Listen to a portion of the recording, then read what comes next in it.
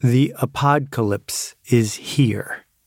There's too much to listen to and not enough time. Put it on double speed. Listen all the time. See if you can catch up. Don't fall behind. Hey, it's Seth, and this is Akimbo. We'll be back in a second after this message from our sponsor, Lenovo.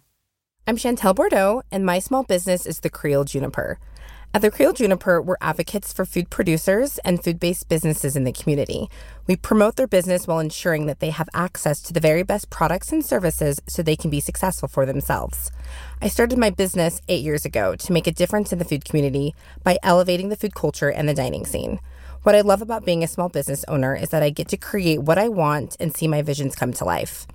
Building a better local community that is thriving and diverse is extremely important to me. One of my challenges in the beginning was the need to be in multiple places at once. I wear a few different hats, and trying to manage that all on my own was very difficult. Stay tuned to hear the rest of my story and to see what made a difference for me and my small business. Happy 2019. If you're like most people, including me, your New Year's resolutions are probably already out the window. Resolutions are weak. They don't work very well. They fall short of becoming habits. So this is a podcast, one that I hope you will listen to on regular speed, about habits. In fact, a particular habit, the habit of listening to this podcast. Not every episode of Akimbo, just this episode of Akimbo. Listening to it 4 times or 8 times or 12 times. I'm paying it forward. Zig Ziglar did this for me in 1986. Something special happens if you find the right thing to listen to and listen to it again and again. Steve Pressfield did it for me. Pema Chodron did it for me. Maybe you already found someone who's worth listening to more than once. So that's my goal. Happy 2019. Here are some readings from my book, What to Do When It's Your Turn. And it's always your turn. The universe does not seek revenge on those who choose. What happens when the plane is oversold? It doesn't happen nearly as often as it used to because it so completely freaks out the anxious traveler. There are 150 seats and 160 people eager to fly. The lucky 150 are settling in, finally on board, bags stowed, seats about to be reclined. The harried gate agent comes on the microphone and announces that for anyone willing to take a flight 2 hours later, she's willing to pay for the ticket $500, plus throw in another $300 in compensation. The math is pretty compelling, no? That's $400 an hour. How many people on this flight make $400 an hour? No one raises a hand. No one volunteers. Right now, they have certainty. Getting off the plane, on the other hand, is inviting retribution. It feels greedy. Why trade away certainty? Certainty that's so incredibly difficult to find. People who are open to uncertainty are the pathfinders for the rest of us. They are the ones who walk on the moon, who start important nonprofits, who paint paintings worth falling in love with. We stare at them with admiration and shower them with opportunities and gratitude, not because they take big risks, but because they are willing to live with not knowing. Where do you put the tired? Everyone who runs the marathon gets tired. Yet there are no books called How to Run Without Getting Tired. That's because you can't. And everyone who takes their turn gets scared. So why is everyone always talking about how to do important work, give talks, make a ruckus, without the fear? Of course you're going to be afraid. The thing is, to finish the marathon, all you need to do is find a place to put the tired. Not avoid it, merely put it someplace. And the same thing is true for the important work we need to do. Where do you put the fear? Working the hallway. There is a moment in between the time it's good enough and the time you ship. This is the hallway as you walk from the dressing room to the stage. This is the penultimate meeting, the check-in before you go for final approval. In this moment, when we're in the hallway, we're desperate for resolution, desperate for the reassurance that will come from a smile in the audience or a nod from our boss. It's like we've left one trapeze and we're flying in the air for the other one, for solidity, for safety. All our focus is on nailing the landing, getting this midair thing over with. Not so fast. Fly. This is the moment to plus it, to add a little extra, or to refine. The moment to push a little harder, to simplify, to create elegance. This is our chance, now that we've paid all these dues, to become a magician, the one who's brave enough to say, one more thing. It's so much easier to start closing down, protecting ourselves, to put a little distance between who we are and what we made. There are so many places to hide. By the time we finish walking the hallway, the work already isn't ours. We're safe. I'm not proposing you stall or delay. The deadline doesn't change. All that changes is your connection to the work, your willingness to use this moment to put your full self into the most generous, vulnerable work you're capable of creating. Are you working to connect the dots, or are you merely collecting dots? No place to hide. Sometimes we need to find ourselves with no place to hide. I made this. It's my fault. It was my idea. I decided to do it. How often do we bend over backwards to avoid uttering these words? How often are we unwilling to face the void, squirming under the gaze of an authority figure as we fight for our lives, hoping that we won't get blamed? No place to hide is the only place to be. If it matters, we have to remove every single cubbyhole, every nook and cranny where we can escape. It's only when we are this naked that we're able to fully take our turn and to understand what it is to make something. If it's worth doing, it's worth doing this naked, this alone, this responsibly. If it's worth doing, it's worth doing it this naked, this alone, this responsibly. I know you don't want to do this. None of us do, at first. We've been trained to avoid this at all costs. I get that. But now it's become a crutch and a drag on what you're capable of. Go. Get naked. It's all invented, but that doesn't mean it isn't real. A friend grew up with a severe phobia. He told me that one of the most hurtful things adults said to him, they meant well, no doubt, was, it's all in your head. Just because it's in your head doesn't mean you're not sick, in pain, unable to breathe. The paralyzing fear we feel in the face of freedom is in our head. That's the only place it could be. It's something we invented, just as we invent all of the drama in our lives, all of the attractions, connections, and meaning that we depend on.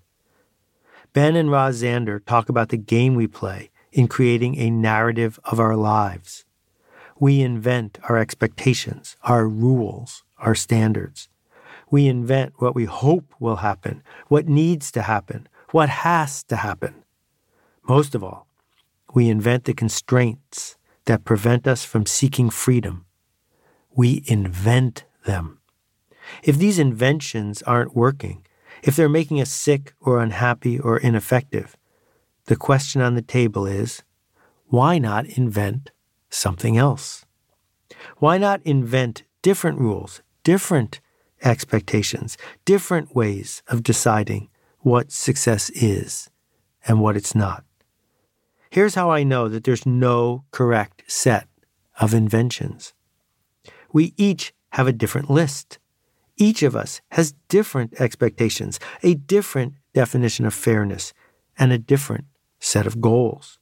And my set, and probably your set, is not the same as it was a month or a year or a decade ago. It changes. If each of us has a unique, invented worldview, and that worldview keeps changing, why not change it on purpose?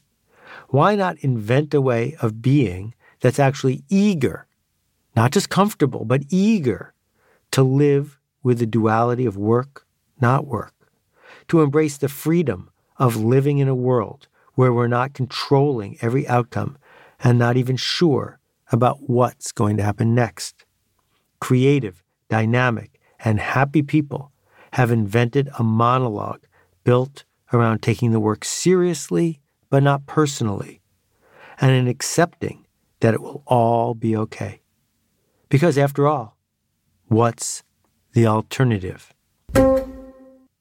That story that keeps replaying, your story, that story that keeps replaying the interaction of your expectations and what happens, the narrative, the disappointments, and the way you process it, it's all invented. Ambien, the popular sleep aid, doesn't really help people sleep much more.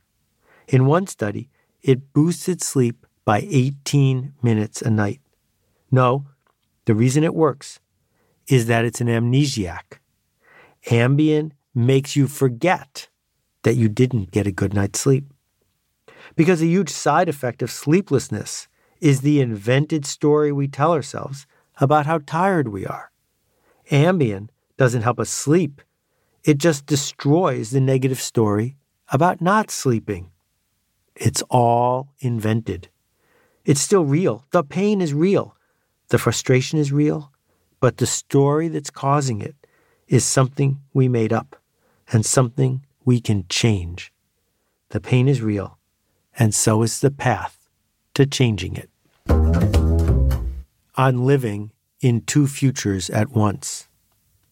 Every time you take your turn, you're seeking to make a change happen, and there's no guarantee that it will. Which means there is a fork in the road. This might work, this might not work. And beyond the fear of failure is the tension of living in two different futures. In order to engage with our ideas, to flesh out our approach, we start envisioning how it will work and what it will feel like. We begin to live inside that future, a future that might not happen. It will all be okay. This oft-repeated phrase might mean everything will turn out the way you want it to, but it doesn't. It never turns out that way. It actually means something will happen.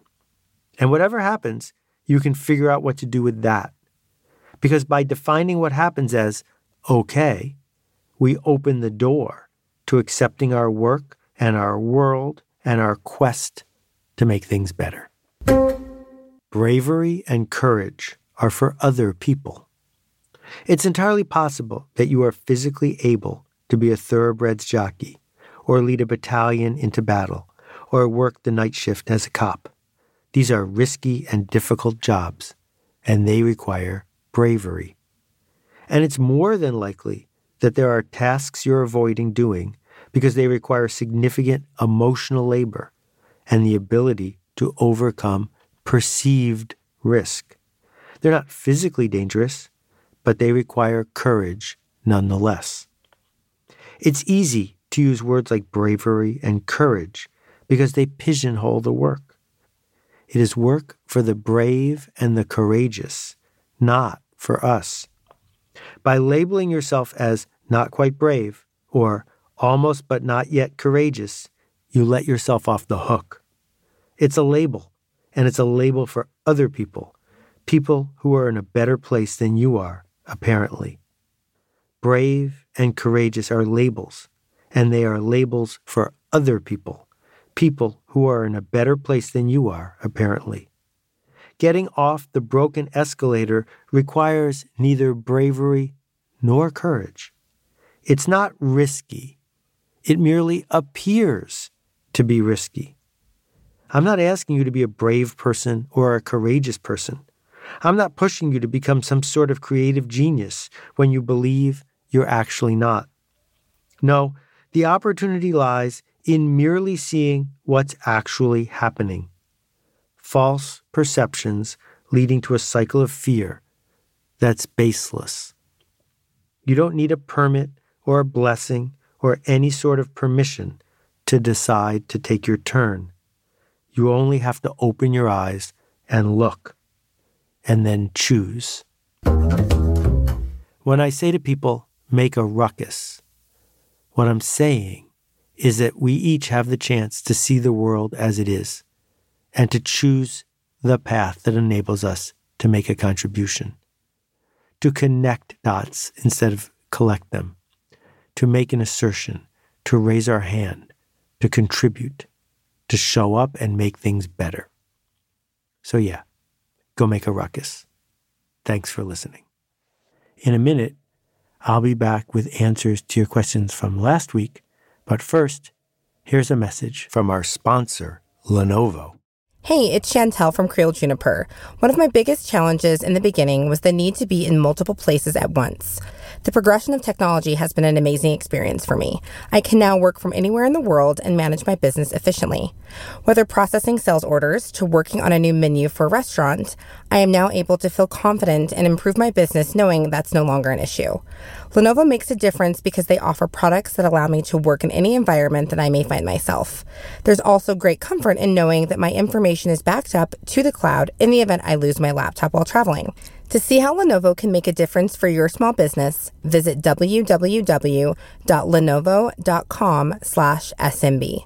I'm Chantel Bordeaux, and this is my Difference Maker story. Hey, Seth, it's Maria. Hey, Seth, my name's Kyle. Greetings, Seth. This is Steven out in Madison, Wisconsin. Hi, Seth. Alicia from Charleston here. Hi, Seth. This is Anupam. Hi, this is Caitlin. Hi, Seth. Warm greetings from Curacao. Hey, Seth. My name is Nick Ryan from Pittsburgh, Pennsylvania. Hey, Seth. This is Rex. Hey, Seth. Hi, this is Vasilis from Greece. Hi, this is Roberta Perry. My question is... And that completes my question. If you haven't asked a question yet, now's a great time to start. Visit akimbo.link, that's akimbo.link, and click the appropriate button. It doesn't work from an iPhone, I've discovered, so you'll need to do it from your laptop, your desktop, your Android phone, but we'd love to hear from you. We got some great questions this week. I'm going to answer two of them. A third one from Stuart will save and turn into an entire episode upcoming. So here we go. Hey, Seth. It's Brandrick here from Niceville, Florida. Your latest episode on the new player and your business experiment was intriguing to me, very fascinating. I found that I've done the same thing many times in terms of looking for what you said was the quick way in or the shortcut. And with your hope to change culture and create something new and fresh for these people, why did you essentially choose the shortcut in versus trying to do the long run? You said that you didn't have the patience to do that. Was it the dip that made you decide not to continue with wanting to change the culture in that way, or was it just not going to be financially viable or fun to continue going over the long term? Appreciate it so much. You're right. Zoom Tone Records did not work as a commercial venture, and it's probable that there was a dip. Might have been a dead end. We'll never know. But I don't think I was taking a shortcut. I think I was taking the most direct path. But what I discovered was that the people I sought to serve, the 100,000 people who read Stereophile magazine, the 50,000 people who already had an SACD player and who were facing a shortage of music that matched the kind of music they wanted to hear, it turned out that those people didn't yet want what I wanted to make them, which was music for listeners instead of listeners for music. That what I was trying to model was a subscription service where I got the chance to commission music for people who wanted to hear it. The opportunity in the market wasn't that you could start a record label. There wasn't a shortage of record labels. The opportunity in the market was a new business model was possible. This is the path that Netflix went on. They started by saying, we can use the postal service to replace the rent we would have to pay Blockbuster. But now that they've hit critical mass, they say we can use subscription fees from our members to make shows for them. That wasn't possible 25 or 30 years ago. So my test demonstrated to me that there was a desire among a small group of people to transact remotely to buy music, not to go to the music store, the record store.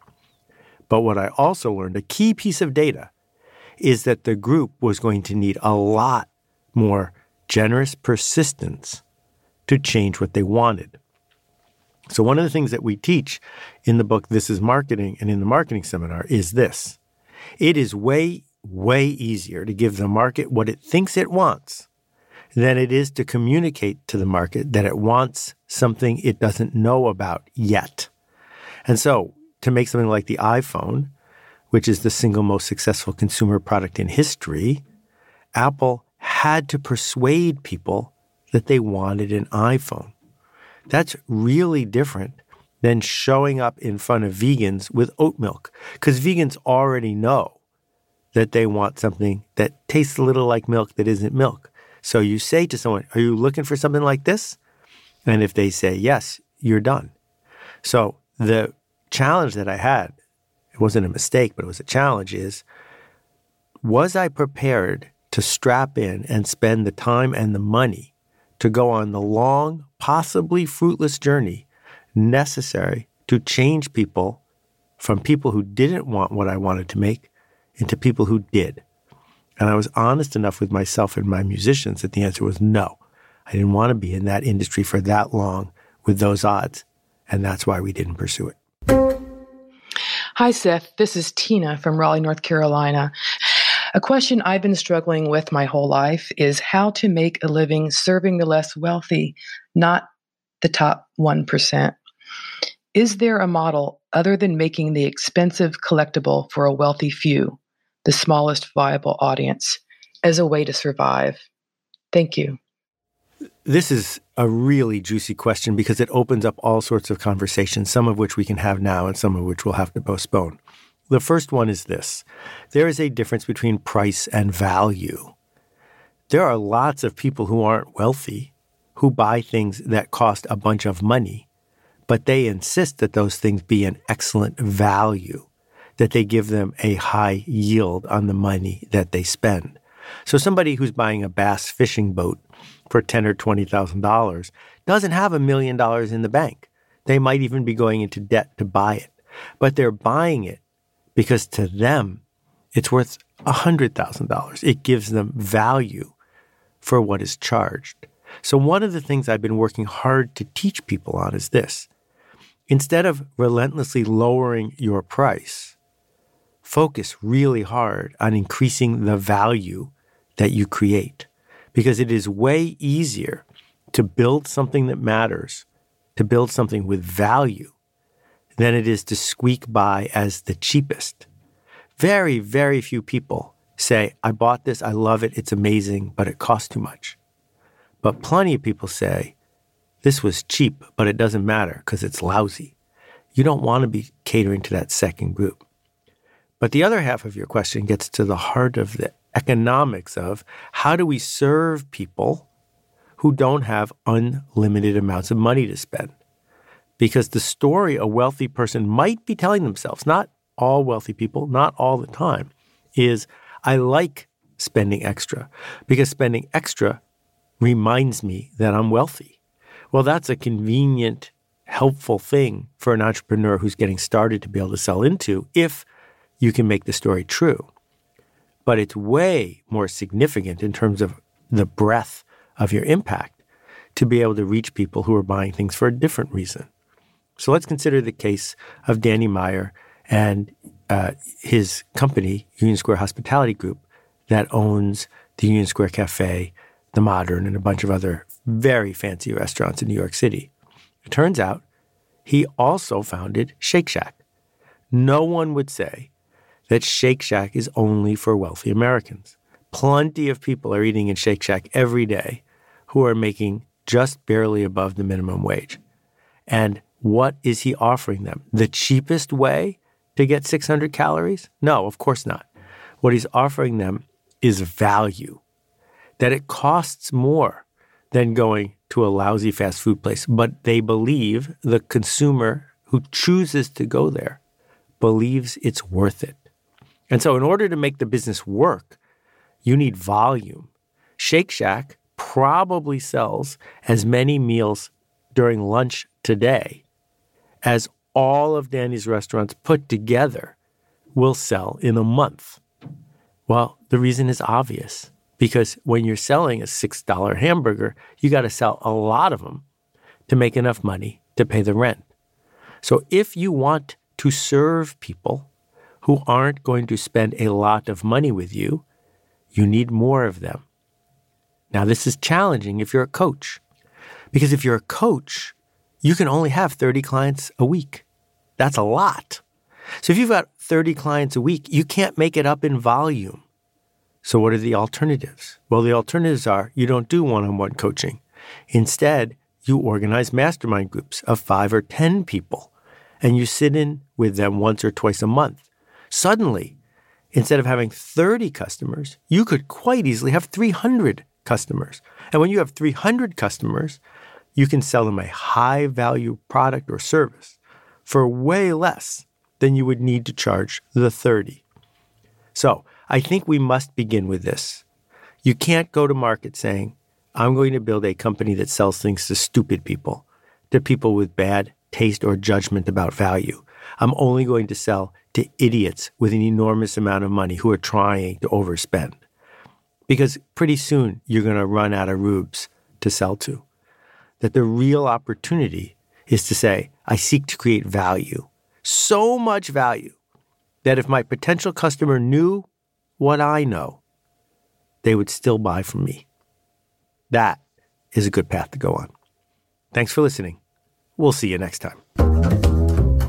What are people saying about the alt MBA? I needed something more, a way to level myself up and find a connection, really be challenged. Maybe I operated for 10 years in my life and this is what was my best space. But then in alt MBA, you learned what was your best on Monday, it's going to be better on Tuesday night. And you're going to do it in a space where everyone cares about you so much that they're not going to let you off the hook. Alt MBA, in fact, is not a course, it's a workshop. It's 1 month in which a professional coming from all over the globe can work with 100 other professionals that will make you a better leader. Not enough time. We know it's not enough time. Do it anyway. So many people want to self-edit. They want to say, oh, I have writer's block, all these excuses, basically. And so this is just an exercise in getting out of your own way and also collaboration. It's more about how you think, what you're willing to offer yourself and the group. I have a clearer vision with my company and who I'm trying to build it for. Really having a lot of skills to speak more confidently about who I wanted to be and where I wanted to go. Find out more at altmba.com.